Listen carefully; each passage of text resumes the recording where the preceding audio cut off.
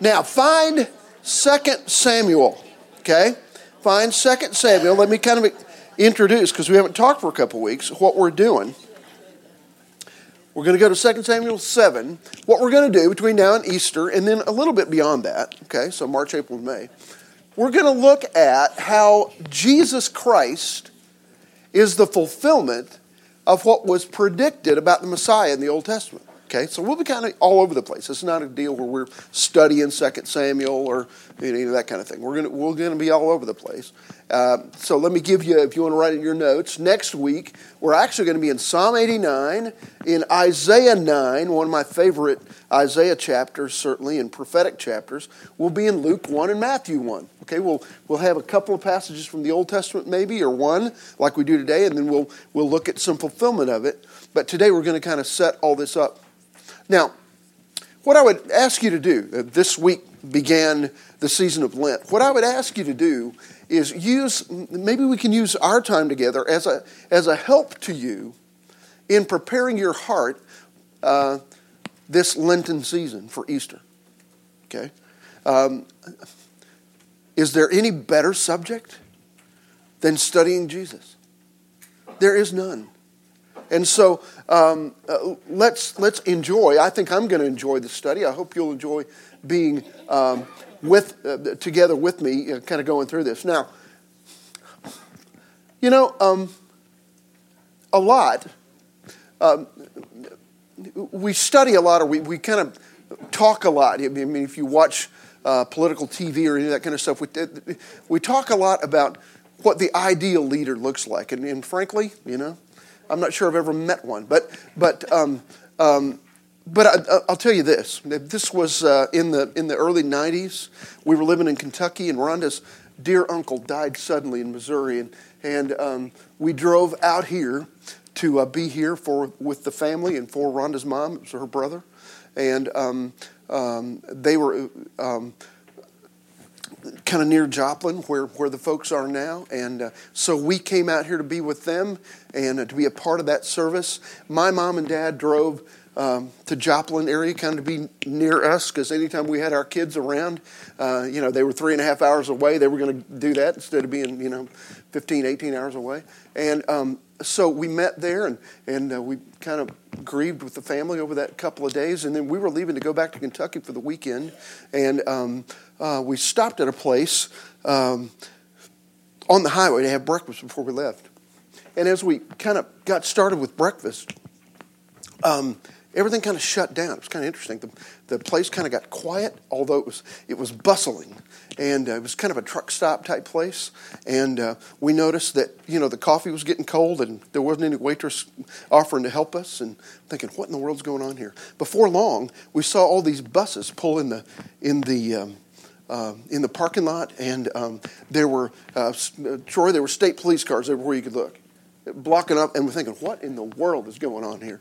And before we knew it, a helicopter landed. And this entourage gets out. There's all kinds of stuff going on. I finally flagged down a waitress, said, what in the world's going on here? And what happened was, then Vice President George H.W. Bush was making a campaign stop at the truck stop where we were having breakfast. Okay?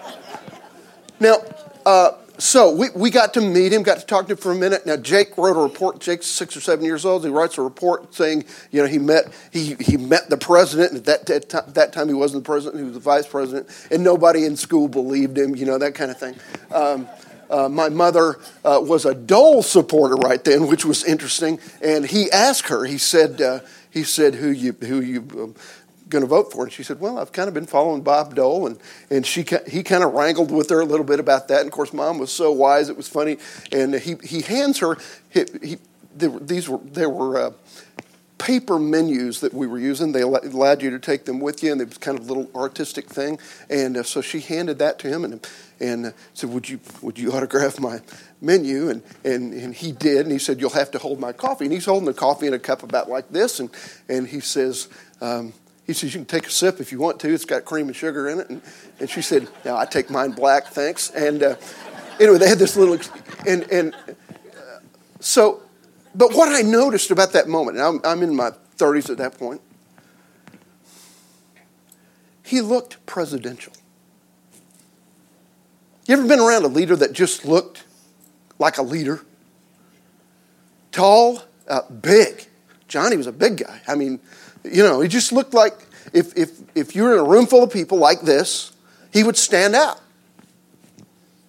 It made it easier to vote for him later on, in some ways, Now, whether or not you had political leadings, there was a guy in the room that just looked like a leader. Now, we're going to meet some people today some who looked like a leader, some who didn't. Okay? Wouldn't it be wonderful to find the perfect leader? Much of the Old Testament focuses on the failures of the leaders of God's people. By the time we get to the New Testament, people are asking, will God ever send a leader who truly reflects God's greatness? And the prophets are answering, oh yeah. Okay? Will there ever be the perfect leader? And the prophets are saying, hang on, he's coming. All right? Now, today's text in 2 Samuel 7 marks really a high point in Old Testament history. Economically, politically, and even in terms of the spiritual life of the nation, was at its zenith during the leadership of King David. And that's kind of what we're going to study today. Israel, a generation before, had begged God to give them a king so that they could be like the nations around them. Isn't that interesting? I want something just like the people around me. Lord, give me what my neighbors have. That's exactly the prayer. It bugged Samuel, but he went with it because God told him to do that, and anoints Saul as the first king over Israel. Now, Saul was one of these guys, interestingly, who was like my acquaintance. I won't say my friend, although I'd like to call him a friend, George Herman Walker Bush, because he looked presidential. In a nation of not all that tall people, he was a big guy. He looked like a leader, but he wasn't a leader. He disobeyed God willfully. And so Samuel then anoints David from out of his father Jesse's clan. He's the youngest, the smallest, literally hidden in the backside of a sheep pasture somewhere, so much so that they almost forgot about him when they're trying to find a leader from the family of Jesse. And David is anointed king.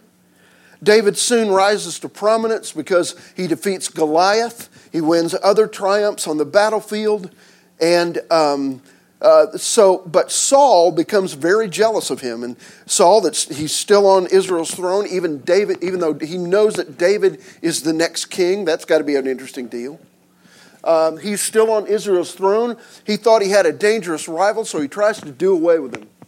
And so imagine this scenario. David lives many years of his life in service to the king while running from the king. That's a lot of 1 Samuel. We'll read about that. In service to the king while running from him. He never attempted to harm Saul directly. He thought that would be out of the Lord's will. Saul is at the very end of 1 Samuel, Saul is mortally wounded in battle, as is his son Jonathan. And Saul, in an attempt to keep from having to be tortured, falls on his sword, takes his own life. That's how 1 Samuel ends. It's a terrible thing. Was Saul dead? Judah, David's tribe, anoints him as king, or they acclaim him as king. He, not the whole nation yet, but just Judah. Okay, just this southern kingdom part of it, all right? Just David's tribe, anoints him as king. David continues to put together an army. He marches against the Jebusites in chapter 5, 6, and 7 of 2 Samuel. And the Jebusites have a wonderful walled city. It's a beautiful city. It's the city of Jebus. You're not going to find it on your map because David conquered the unconquerable city of Jebus and named it Jerusalem, the city of peace. And it becomes David's city. It's still called David's city, isn't it? Well, that was not in Israelite possession until David. All right? He built himself a palace. He makes Jerusalem his capital. All Israel soon affirms David as king. He builds himself a palace in Jerusalem, and to that city he brings the tabernacle that had been traveling in the wilderness for 400 and 500 years. It was now settled in Israel. He brings that portable worship center to Jerusalem and sets it up as the headquarters for the worship of the nation as well. But as this chapter that we're going to read today begins, David thinks it's time to build God a house. He's built himself a palace. Now it's time to build God a house. And God has got something to say about that. That's what we're going to study about today. Bob, I missed you last week. You know what? Let's just have a little love fest here, buddy, from across the room. Would you go to verse 7 and read down through, verse 4 and read down through 7. Thank you. That night, the word of the Lord came to Nathan, saying, Go and tell my servant David, this is what the Lord says. Are you the one to build me a house to dwell in?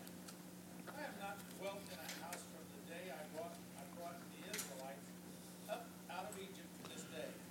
I have been moving from place to place with a tent as my dwelling. Whenever I have moved with all the Israelites, did I ever say to any of their rulers, "You are my friend and shepherd my people"? Why have you not built me a house of cedar? Okay, this is a really interesting deal. Now let's start it by saying this. Notice that God doesn't speak directly to David. Could he have? Sure. Probably has before. Certainly, as I read the book of Psalms, it sounds like to me David and God are on first name terms, all right? But he goes to the prophet Nathan here and says, I need you to go to the king, and we're going to report some things. So God doesn't communicate directly with King David in this story. Now, look at verse 3. We're going to back up from where Bob was there. And here, catch this. Nathan said to the king, Go do that all is in your mind, for the Lord is with you. Now, what's in the mind of the king? He wants to build God a house. All right, wants to build a temple. And he begins to plan it. He goes to Nathan and says, hey, guess what? I am going to build the greatest temple ever built to the Lord our God. Nathan says what? Go ahead, knock yourself out. An old friend of mine used to say, bust your thumb. Yeah, I don't know what that meant, but that's what that meant. Go ahead, something. All right. Now, it's interesting here that when God needs to deliver a message to the king, he's also got to correct the prophet. The king has gotten it wrong, all right? And he's going to go through the prophet. One of the reasons, at least, is he's got to correct the prophet too. Okay? Think about that for just a minute. Now, look at verse 5 again. David is guilty at least, I think, of presumption. Thinking God needed a place to live. He's got one, thought God needed one. All right? He's guilty at least of presumption. Now, let's catch this for just a minute. The message that God gives Nathan to give him is kind of twofold. First of all, it's an assurance. God says, tell him this. He calls David a servant. Do you catch that? And David has been a servant. Look at verse 5 again. Go and say to my servant David, thus saith the Lord. So he calls him, wouldn't you love it? I mean, is there any greater notion, desire, than at the end of my life to have God say, my servant? That's what Matthew 25 is all about. Enter in. He calls David his servant. So there's nothing wrong necessarily here. He'd obeyed God. He was a servant. But not only was this a message going to be of commendation or of assurance to a servant, but it's going to be a message of correction. Now, I did some study in the ancient Hebrew. I'm not good at it, so I had to really, really struggle to get all this, okay? And John Foster knows Hebrew. I don't know Hebrew. I just know a little bit. And I can study it. The word literally translated, okay? It's a really strange word. It's hard to say. Ready? Here's the word that God delivered through Nathan.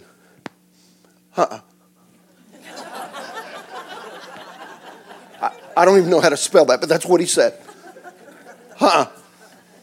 Okay? In another language, it's nah. Okay, right? He just says, no, God don't need it. Don't occupy your time with that. His correction to David and to Nathan the prophet is no. Now, by the way, I really got bad on this next sentence. I can't blame it on anybody.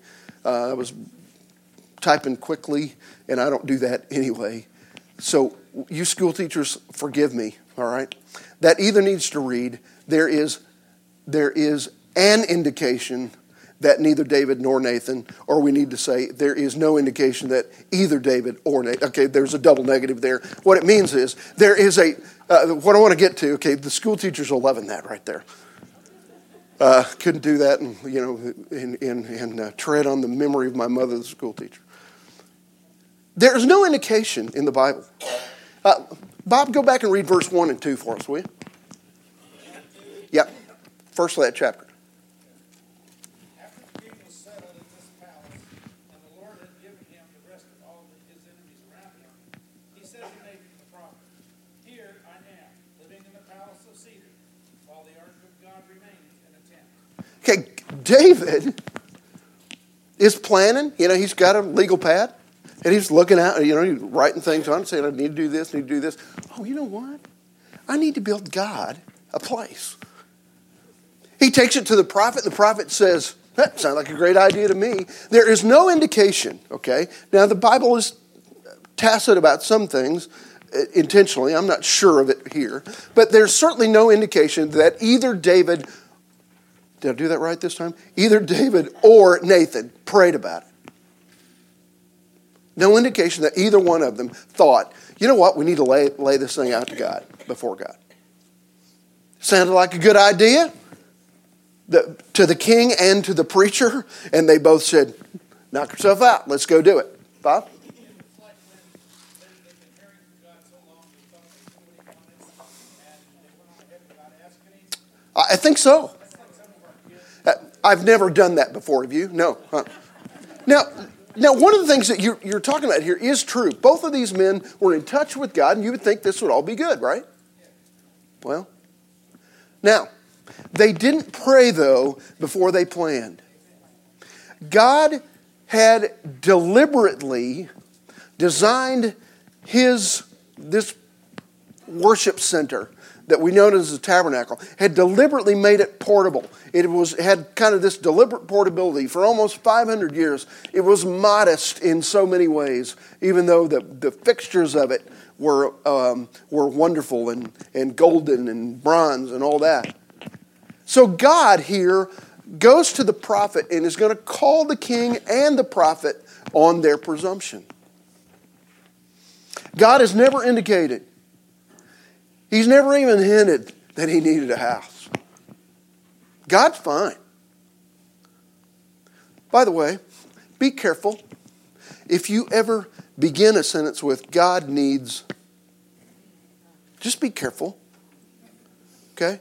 I've got a dear friend who is now in heaven, who the great faith battle of his life was after losing a young daughter, a 20-something-year-old daughter and a young mother, suddenly. The preacher at the service for this young mother said, God needed her in heaven. God doesn't need anything, guys. Can I tell you that? And he certainly doesn't operate that way. You've heard that said probably before.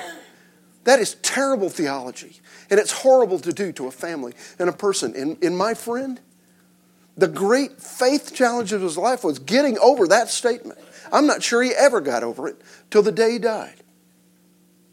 Why would I want to serve a God like that? Okay? God doesn't need anything. And certainly here, God doesn't need a house. Now, often, and you can write this question however you want to write it. Here's how I wrote it. Often I need to stop myself before kind of following up on my plans and ask myself the question, is this the Lord's plan or just mine? Is this the Lord's plan or is it just mine? And I want you to go with me to Romans 12, and we're going to read the first two verses. Very familiar passage of Scripture, okay? Romans 12, verse 1 and 2. You remember, if I say a name, would you recognize it? Joseph Smith. Okay? Here's a guy who claims to have had a visitation from an angel. That's that golden guy on top of the Mormon tabernacle, okay? Mormon temple, all right?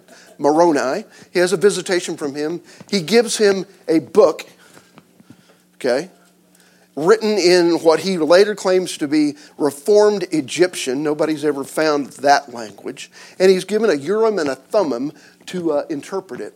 But it's kind of a private visitation from this thing, and it tells stuff that's pretty fantastic to believe.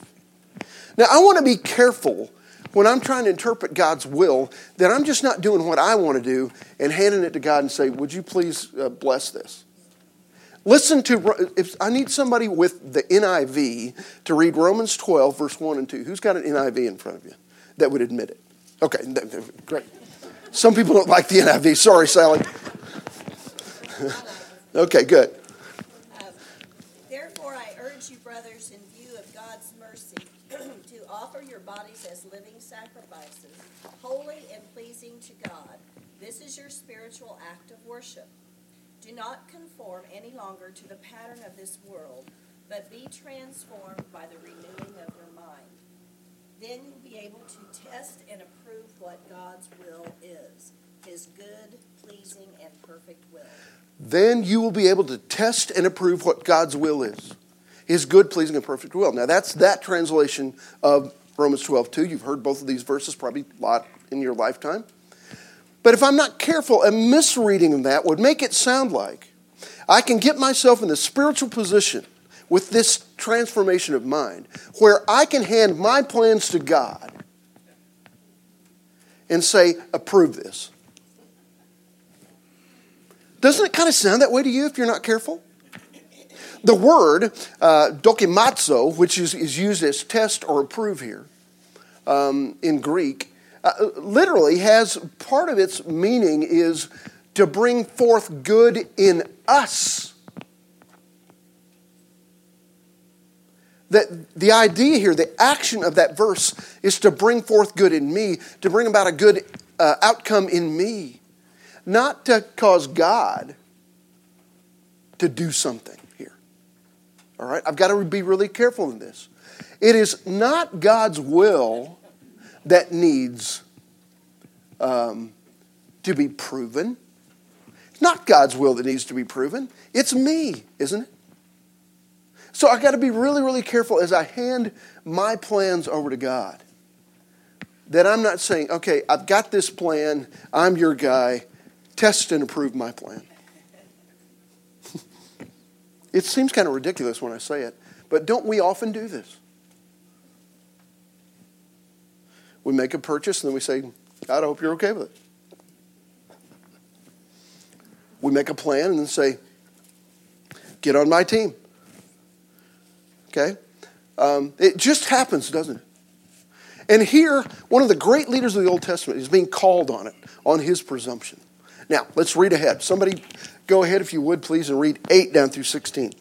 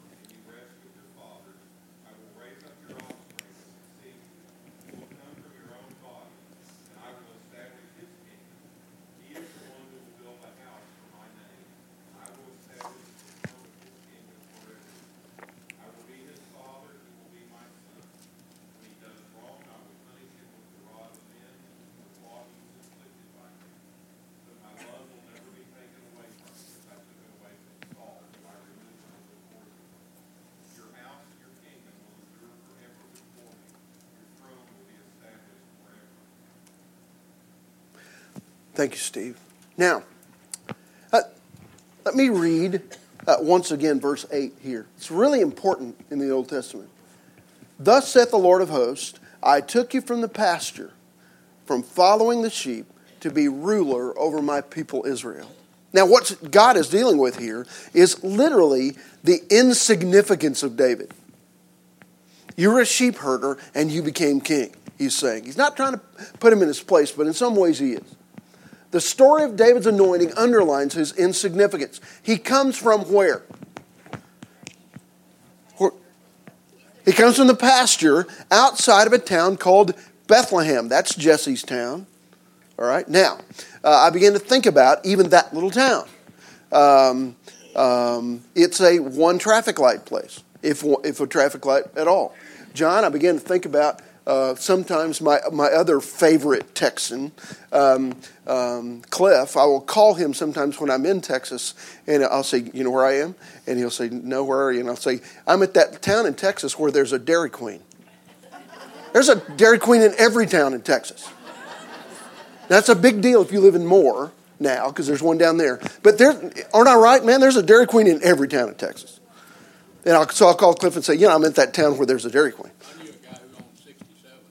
67 Dairy Queens. Well, there might have been a Dairy Queen in Bethlehem. I don't know. Otherwise, it was kind of a backwater, insignificant place. And David was born the least in 8 sons in a little backwater town. His insignificance couldn't be more pronounced here. So what God is saying to him in verse 9 is whatever greatness David has, God has given him. What you and I've got to kind of deal with here is David is not going to be giving to God. God is going to be giving to David. What's he going to give him? He's going to give him a name. He's going to give him a dynasty. And that's kind of what we're addressing here today. Occasionally we hear that word dynasty. What do we hear it talking about typically? Do what? I still didn't hear, sorry. Oh, ducks. Yeah, sorry, that one slipped right over my head. Ducks. It is kind of a duck dynasty, isn't it? Roger had a duck dynasty long before those guys ever made the scene. I hear about it in terms of ball teams, in particular, you occasionally hear it talking about the Miami Heat these days because they've won 2 in a row, that kind of thing. Is this a dynasty? When I was growing up in NBA, my favorite team was the Boston Celtics, and they had a dynasty going. Bill Russell and John Havlicek and all those guys, seem to win almost every year, right? There's a dynasty there. Well, God is going to give. God doesn't need David to give him anything. He is in turn, though, going to give him a dynasty, an everlasting dynasty. Now, let's talk about that for a minute. Was this promise fulfilled that was in 10? Now, the promise in 10 is that they will be settled in the land, okay, and have peace. Now, the truth is that promise wasn't fulfilled to Moses, even though it was given to Moses. It wasn't fulfilled to Abraham, even though it was given to Abraham. But in many ways, it was fulfilled in David's day. Excuse me. The question is, the peace that was promised, and probably the nation of Israel has never been more peaceful than in the days of David. But was the peace lasting? What I want to submit to you is it lasted.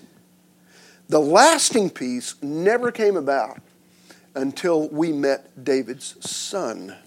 And I'm not talking about Solomon. The one who was called by the blind man, son of David. That's when the kingdom of peace was initiated. And he reigns today.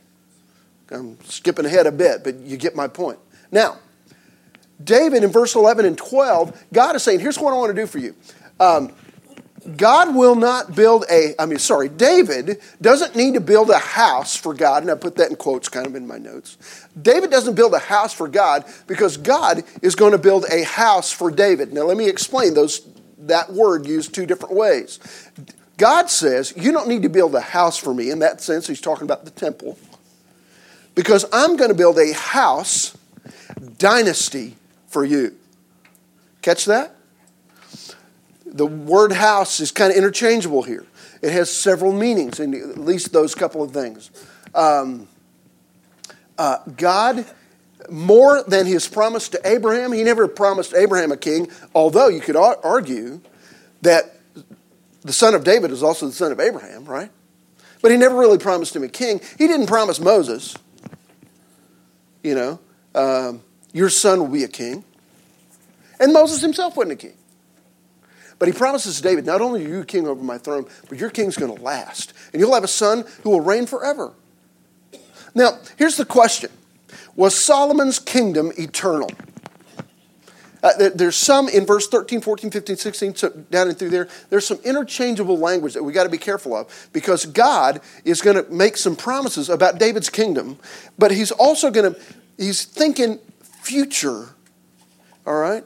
Solomon's kingdom was not eternal. In fact, Solomon hands the keys of the kingdom over to his son. Do you remember Solomon's son's name that he handed the keys over to? Rehoboam. Okay. Rehoboam goes to his advisors, two groups of them, an older group and a younger group. The older group says, you better make peace. The younger group says, let's wipe them out. Let's kind of go our own way, and literally divides the kingdom in two. So Solomon's kingdom, although established, gets divided even in that next generation. So the question is here, what is this dynasty about? Was Solomon's kingdom eternal? No. The king who builds the true temple that's being talked about here is not Solomon. By the way, Solomon builds a temple in his lifetime, takes David's plan, and David actually does all the procurement for it, most of it, and Solomon builds it. Gets credit for building it in his lifetime. But I want you to go with me to Acts chapter 6. Would you do that just for a minute? Acts 7. I'm sorry, it's not in your notes. And I want to introduce you to part of the talk that Stephen is giving that gets him stoned to death. We're going to go to Acts 7, verse 46. Would somebody read verse 46 through 48? Acts 7, 46 through 48.